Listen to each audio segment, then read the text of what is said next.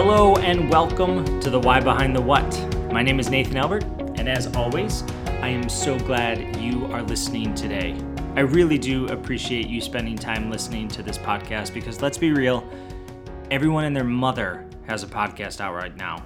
I mean, it's a bit insane, and I'm addicted to it. I subscribe to over 30. I know that's a lot, but with all the podcasts that are out there, everyone's speaking into microphones. I really do appreciate you listening to this one, and so I thank you for that.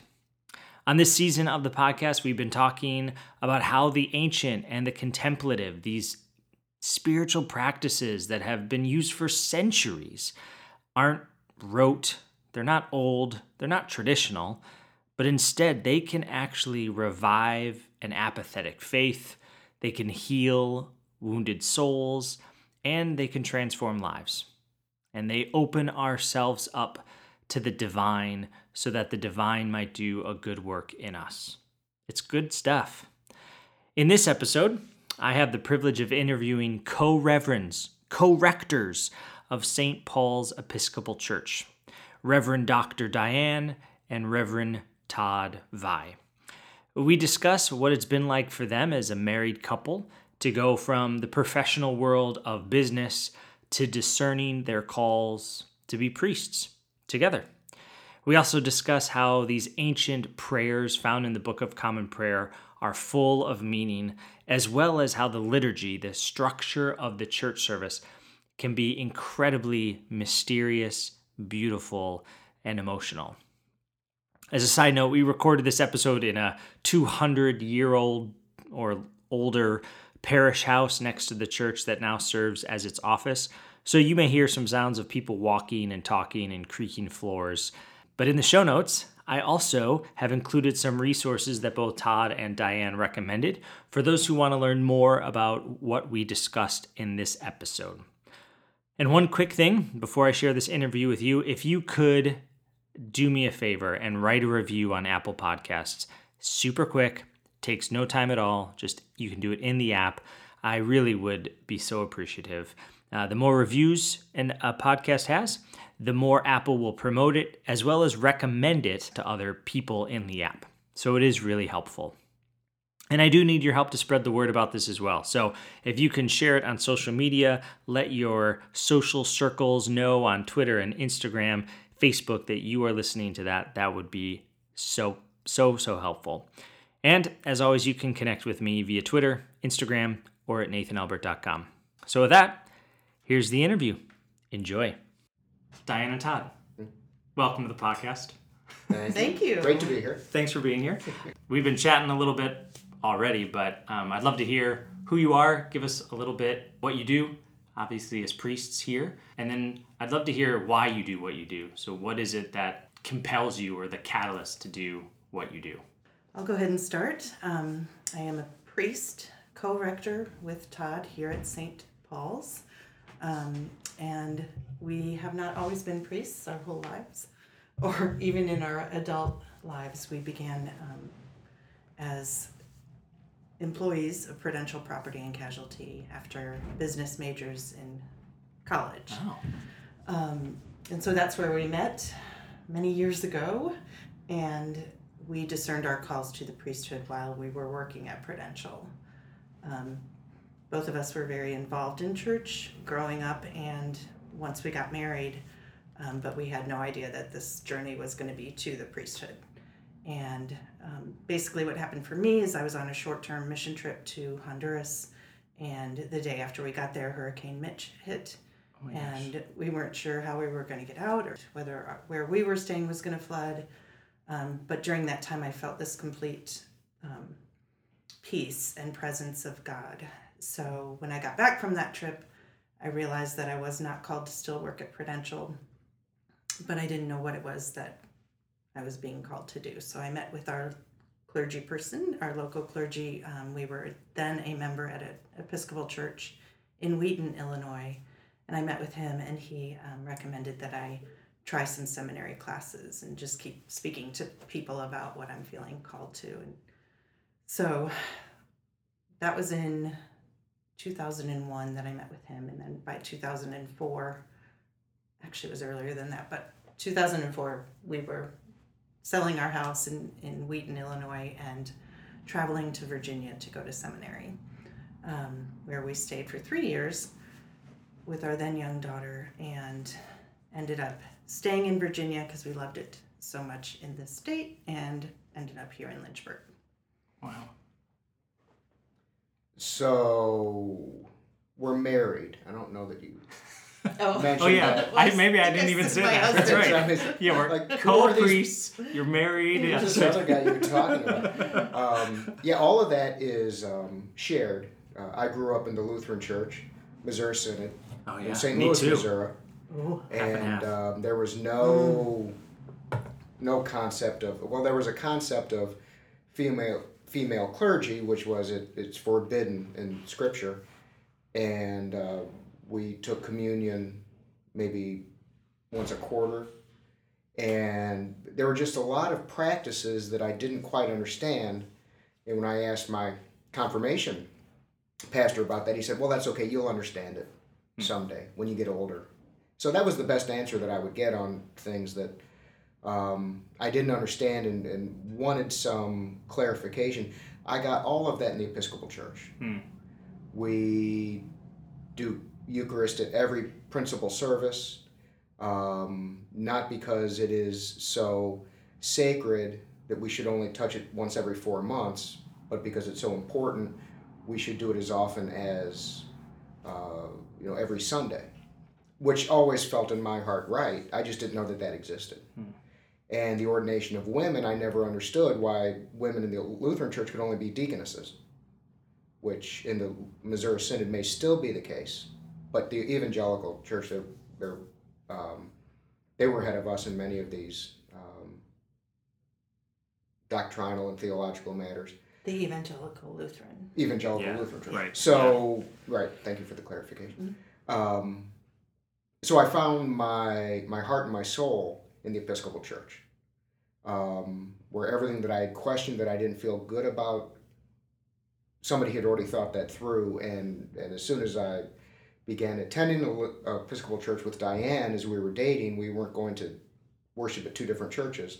We were going to make a choice, and the Episcopal Church was where I felt drawn. So we were married in 94, 93. You didn't correct me. I know, because I'm trying not to correct you. I was waiting for it. And we both began to discern a call to ordained ministry at two different times, but when we were pretty certain, we were at the exact same place at the exact same time. So we met with the bishop in Chicago, and interestingly, he said, I don't know what to do with you two. He had never had a married couple really discerning a call to ordained ministry at the same time, and the running joke was, God called her and I picked up the phone. Which is to say, the church really wasn't prepared or equipped for a couple to go through ministry, to go through the discernment process, to go through the diocesan process, to go through then seminary together. And so it was kind of new and exciting for all of us. It was completely new to us, but then we didn't know that the system was not prepared. And it's actually, Diane did her doctoral dissertation on clergy couples. In the Episcopal Church. Which is to say, it's growing very rapidly. And usually, as in many things of the church, they have to catch up with what's really happening. Yeah.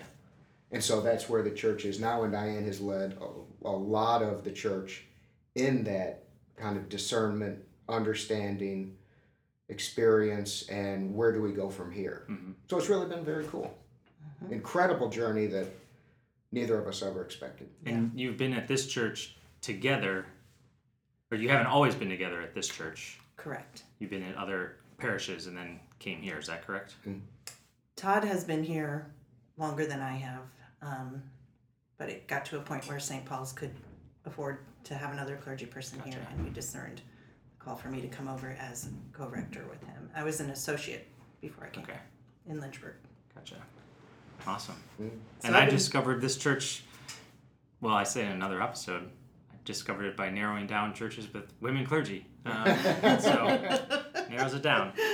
Todd, you said something interesting about the system that is kind of the church, or the model that's in place. And for me as a minister, one of the things that I think led to my burnout and was some of the criticism from congregants, the theological debates, often the unchristian ways Christians act to one another, but then also the system of being a pastor in a church context. It's a different type of job. There's a system that causes a lot of ministers to have burnout or to give up on being a priest or a minister. And so I'd love to hear from your perspective, not always being ministers, but working in other professions as well. Has there been seasons in your life where the system or ministry or even the Christian faith kind of dwindled, didn't work right, you lost a passion, kind of the dark night of the soul seasons, and what that was like for either of you? I've never had a crisis of faith. And I know that some authors will talk about that before you decide what you're going to do through prayer and discernment, you have a crisis of faith. I don't believe that. That may happen, and a lot of people do struggle with their faith or what they do next, or why am I here, or why is this not working, or why is my vision just continually blurred and I can't seem to make something happen. And that gets frustrating, and that might lead to a dark night of the soul. I can just say I've never had one. I've had frustration with people, with vision, where are we going to go? How are we going to get there? Who's going to be involved? And but in general, I would say that's more of the challenge to working with people than in my heart, why am I even here? Should I be doing something else? I felt that way in the corporate world, but the answer was, you're here because it's a job and you're making money.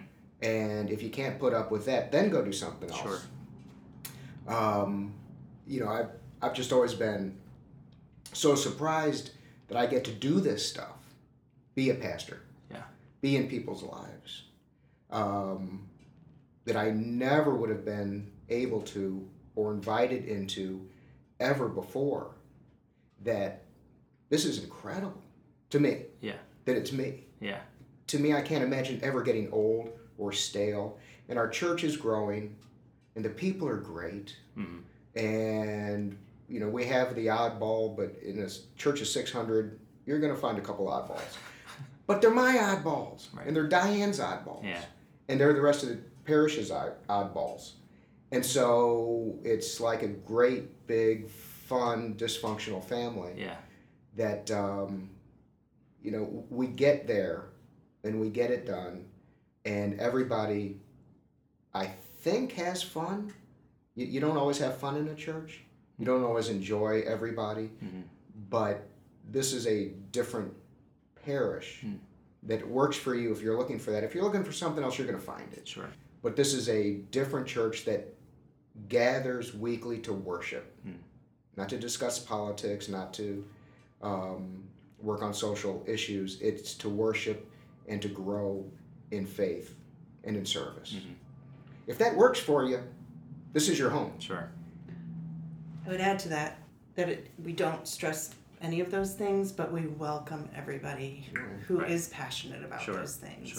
It's just that we've got such a broad congregation who just loves each other anyway. And that's one thing I really do love about St. Paul's, is we figure out how to get along even amidst our differences.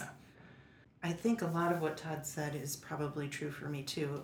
However, before I became a priest or ordained or on that discernment journey after Honduras, I definitely had some times that I was angry with God, not understanding why things were happening. I don't remember ever saying I don't believe in God, but more the anger, like, why? This doesn't make sense, and so on and so forth. I think what has helped me with my faith coming from the corporate is one thing, that we were in a different profession before. So had I been ordained right out of college or seminary, I don't know if I would still have this strong faith that I have now, but I think based on our life experiences and what we've been through, the fact, as Todd said, that we have the gift and the privilege of doing what we do today keeps my faith strong. Yeah. And being in a place, being in church really strengthens it every single week too. Yeah. I heard a pastor one time, I don't know if it was in her book or something, but she was talking about how she had kind of an intern follow her around to learn what a pastor did. And at the end of the day, visiting someone in the hospital or that sort of stuff, the student turned around and said, "Oh, so being a pastor means you're a human." Yeah. And she was like, "Yeah, I get to be a human with other humans." Yeah. And I think that's like one of the best definitions of being a pastor. You get to be a human being with other humans. Right. And I agree with that too. And so in some ways it simplifies it. Right. It's not about vision and getting money for the it's church, and caring it's for just people being with people, and just being cared for back. Yeah. And that's humanity. I mean, that's what I really do believe Christ calls us to do. Sure. So. Yeah. One of the things I shared in a previous episode is how the fixed hour prayer and prayers from the Book of Common Prayer and the liturgy as well have really revolutionized my faith. And I shared, for me, one of the kind of the biggest moments was using Phyllis Tickle's, or was it hers? It might have been her divine hours that she has, or it might have been hour by hour. But it was a small book, and I was doing the compline right before bed, and I just started crying as I read these prayers out loud. And for me, I realized these ancient prayers that literally have been in books for hundreds and hundreds of years were exactly the words I needed to pray, that I didn't know that the same desires that I was now voicing that were hundreds of years old is exactly what I needed to voice. I mean, that was just, it was like a breath of fresh air for me. And then incorporating that more regularly into my daily routine of doing, I try to do 4 offices a day, where pausing to pray was very different than my evangelical roots of, you pray before a meal so people know you're a Christian, or you just pray at church, or you do your quiet time and you pray things that you need from God. The daily office isn't like that at all. It's often you don't pray those types of things. Right. So I'd love to hear from both of you as you've used the Book of Common Prayer and utilized, fixed hour prayer over longer than I have. How has that impacted your spiritual life? How has that impacted your well-being, even your ministry as priests? I'd love to hear even your journey with the Book of Common Prayer. So I grew up, I'm a cradle Episcopalian, Okay. as they call us. So I was born into the Episcopal Church and grew up with the Book of Common Prayer. As a family or as a family. Okay. Yeah, like we utilized went to, it. Yeah. Well, no, when we went to church. Okay. So that's when I would see the Book of Common Prayer every Sunday. And I never really thought about the words because they were so kind of wrote in my life as far as that's what we say every Sunday. But once I started really thinking about what the Book of Common Prayer says and praying those prayers, like you said, I mean, sometimes it just brings tears. And what I have learned over the years since being ordained and studying in seminary, the Episcopal Church and all of this, is that these prayers, like you said, Nathan, go back so many years, but they speak of what came out of the Christian faith all those years ago. And they've been used over and over again. And what we would say in the Episcopal Church is, if you want to know who we are as a church, get a Book of Common Prayer and read it. And much of the stuff that's in there comes from the Bible, which a lot of people don't necessarily realize at first, but all of our Eucharistic prayers, our prayers that we use at communion, are straight from the Bible. And so they're incredibly meaningful. And there are prayers that you can go to in this book that, like you said, you don't even realize you need or how to say it, but once you read it, it's like, oh my gosh, that's what I needed. Yeah. It's transformed me for sure. Now, growing up in the Lutheran Church, we had a hymnal that had all of the liturgy in it. the hymns and the Sunday propers, and guided you through. And I didn't pay attention to anything but the hymnal. So I had never experienced anything like the Book of Common Prayer, as people will open it up and actually follow the service. And like you, I remember first time Diane talked me into going to a Ash Wednesday service in the litany. I was thinking, who followed me around and wrote down my thoughts and said, I need to pray this prayer of repentance and the things that I've done and left undone and screwed up. I didn't realize that those were written hundreds of years ago. Yeah. And it's like, there's no... So I was struck by the use of the Book of Common Prayer as a liturgical worship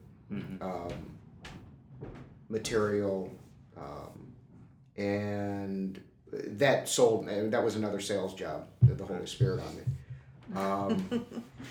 We began doing morning prayer every day in seminary as required by the seminary. And we did that so then when I graduated, I committed to doing at least morning prayer every day. And I admit after a while, because I knew it then by heart, I just kind of lost the power that it has to speak to me because it was every day.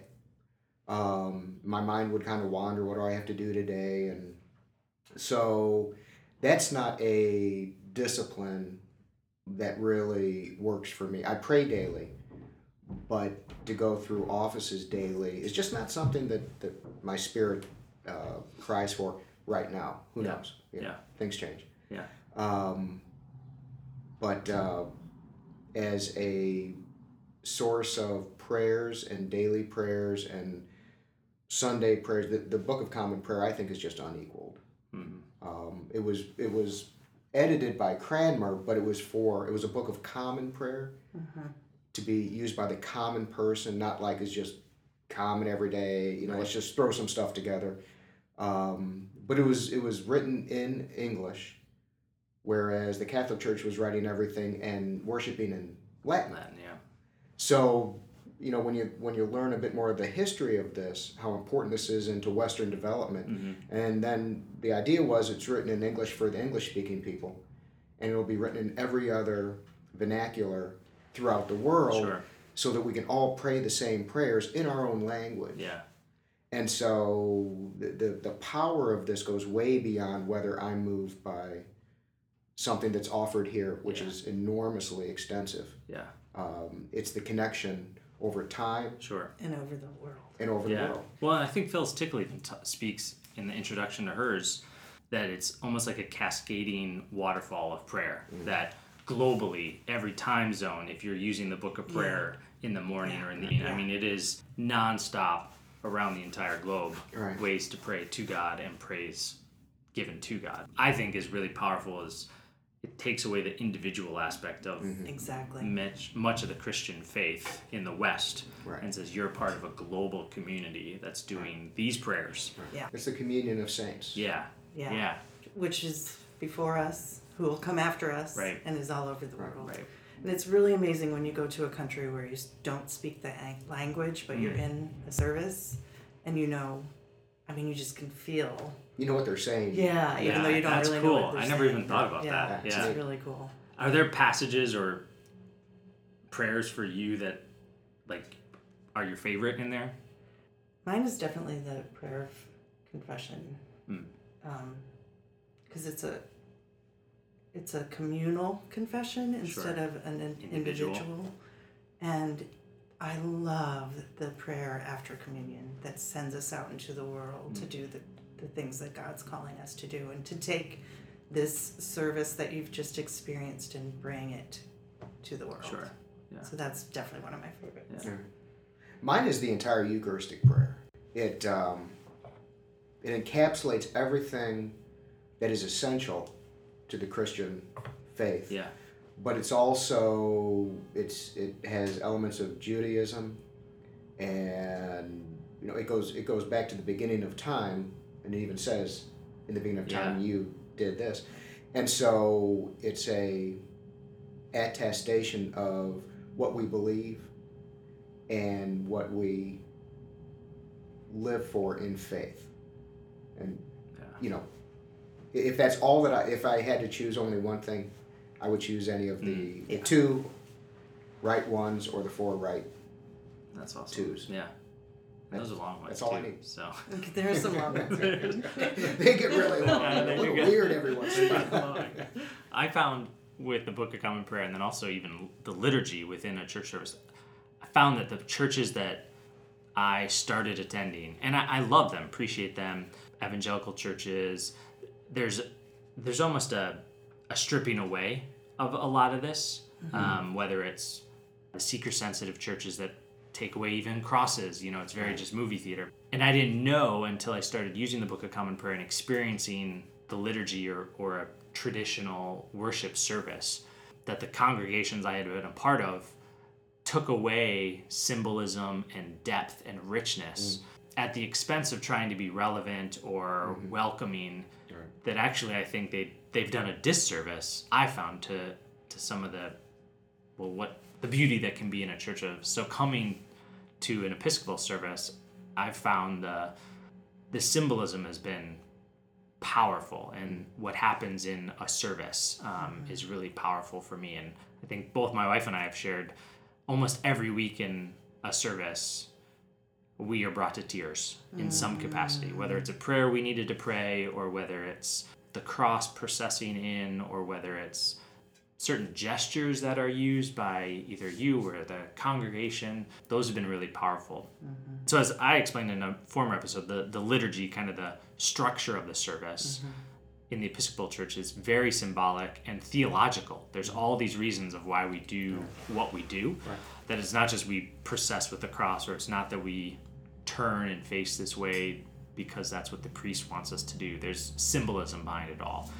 So I'd love, similar to the question on the Book of Common Prayer, can you share a little bit on how this liturgy has affected you? Because it can be seen, I think, as very rote when you do it every week. But also, I feel like the roteness can really be reviving to people, and it has been for me. So I'd love to hear your experience with the liturgy, what draws you in, how do you keep it from becoming rote, even for those who maybe are... I see more and more of my generation and younger being drawn to the liturgy and these ancient contemplative types of prayers. But I think the fear is, well, it becomes rote or it's just written. So I'd love to hear from you as people who do this week in, week out. How does it revitalize you? But then how do you keep it from becoming rote? Great question. I have to say that liturgy is so mysterious in some ways that you can't explain how it affects you and brings you to tears like that. It's just, which happens to me almost every week too. And so I think that draws people because we don't have all the answers.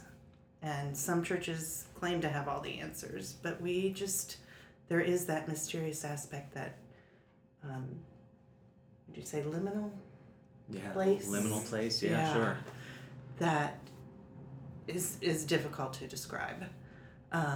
But what I do love about the symbolism is, like you said, Nathan, everything really does have a reason. From our vestments to the cross to our gestures to, for example, as we talked about before we started the interview, the gospel book coming out to the people. Yeah. So the gospel is read in the middle of the congregation because it is the book for the people. The other thing in the Episcopal Church, which I love about symbolism, is we really stress to the congregation, to ourselves, to anyone who's worshiping with us, to do what makes you feel closer to God. If it doesn't feel right to make the sign of the cross for you, that's what, you don't. If you don't want to bow, you don't have to. If it helps enhance your worship experience, then absolutely do it. And so I think symbolism is it's hard to describe sometimes, but everything does mean something. There's a reason for it. Yeah. Oh, go ahead. No, go ahead. Just not becoming rote. I think just to continually put that in your mind. Yeah. When I grew up, I thought that I was in the audience, and that the clergy were performing, and God was approving, and I was just there to see it. Now, nobody told me that, but I didn't feel like I participated. But in the Episcopal Church, I realized that that we're all active in the liturgy. Whether you're a bishop, priest, deacon, and particularly the lay people, because liturgy is the work of the people. Sure. Literally.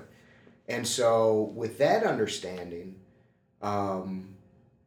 we, like Diane said, we encourage people to engage how and when that works for them. Being open to, maybe next time I'll do something else, or maybe on the spur of the moment you'll want to cross yourself, or slight reverence, or full reverence, or genuflect, whatever.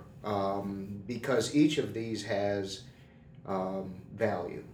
And if it has value for you, then it adds to your worship experience, and you'll go from this place, as Diane said, to do all the works that God has called us to do. So we're fed, rather than I kind of felt I was just kind of watching and singing and trying to not hit the wrong notes. But the symbolism, like Diane said, is if you really open your heart and your mind to it, you're living in the reality of God, in the full unfolding of salvation history. And if you don't have that sense, then you simply have not accepted the invitation to what worship can really be. As far as being rote, or having it risk becoming rote, what I intentionally try not to memorize anything. I want to be struck every time by something new. Just like when you read a Bible verse 100 times, that 100th time is like, I never noticed that. But if you're just memorizing it, you'll never have that discovery. You kind of say, Holy Spirit, just stand over there, I'm going to do my thing, and then we'll talk. If you're in conversation with everybody that's worshiping, open to the Holy Spirit, then you can discover something that you never knew, had never thought of, but you probably need to. And the Holy Spirit, says, let's think about this time. So being rote, I'm intentional about not, because I want to be struck. I want to be surprised. And interestingly, being rote takes some intentionality. Not being rote takes some intentionality, because it's easy to not. I'm hearing too that you're saying you want to be aware. That you want to be present in the moment. And Absolutely. a lot of these practices, I've said, are contemplative in nature. And really, contemplation is becoming aware, becoming present to the moment, present to God, whether that's in silence or solitude or in the service itself. So it seems like that's kind of what you're saying, is you want to be completely aware and present in the moment for the mystery that may surprise you. And that's what I've found in a lot of these practices is it's almost as if God surprises you. Like the divine being just pops out. And for me, that's when it becomes so emotional. Because you're again taken by surprise by God in a way that you just can't really explain. I prayed this prayer that started everything. Was an Easter Sunday when I was just really numb. And the service, I was in the back going, what are we doing? And I used to be like, on Easter, like I will jump up and down and shout, the Lord is risen indeed, hallelujah. I mean, I will do that. And I was really numb. And I remember praying, God, I need the resurrection. And that prayer started me on this journey, really just changing, I think, my life, my faith, my job, my marriage. I mean, there's so much involved in that, but I've discovered more mystery of a faith. Like the faith is much more mysterious and surprising than it is figuring out what's right and wrong and the theological beliefs on these passages and what that means. that I'm just more open to the mystery of our faith. And I sense that is kind of an Episcopal ethos even. Yeah, I would say so. Right? Yeah. So we don't, when we celebrate Eucharist, it's not a memorial. We're not recreating this like it's a staged event. Yeah. And we're simply doing what's been done before. We believe that we're actually entering into that mystical time that was before, is now, and will be forever. Yeah. And if that's where you can begin to enter in, there's no telling what you're going to experience or discover. And I love that that permission to be awed. Yeah. And wait for it, and it'll happen. Yeah. The Eucharist, it's amazing how it transforms people while they're up there. Like, that is just, again, one of those gifts to us, to me, to be able to distribute communion and see the faces of people and see the tears and see the kids. They're amazing too. I mean, when your boys come up and it's just heartwarming. Yeah. A they get it. beautiful Yeah, gift. no, they totally do. Yeah. Foster, I mean, he loves going up there. It's like his favorite part of the service. He now crosses his arms. Yeah. He's ready for the blessing. Yeah. But he also, I mean, when I do the Book of Common Prayer, he knows that the book with the cross on it is called the Amen Cross. That's what he calls all the crosses, the Amen Cross. Oh, so he knows that that's the Amen book. And when he was really little, like 1.5 years old, he would say amen with me when I got to certain prayers. And so it's crazy that's another aspect for me. The mystery is I'm trying to figure it out. Right. But yet my 2-year-old, 4-year-old, like they get it all the time. Yeah. Right. And all like, those kids what? that come up there are the same. Right. They're like, Yeah. you can just see it. Yeah. That is really cool. Dan, I would love to end with the blessing that you give often at the end of a service, because it's my favorite. But I thought it would be a great way to end this episode, if you wouldn't mind. Well, thank you. Yeah. Life is short, and we don't have much time to gladden the hearts of those with whom we travel.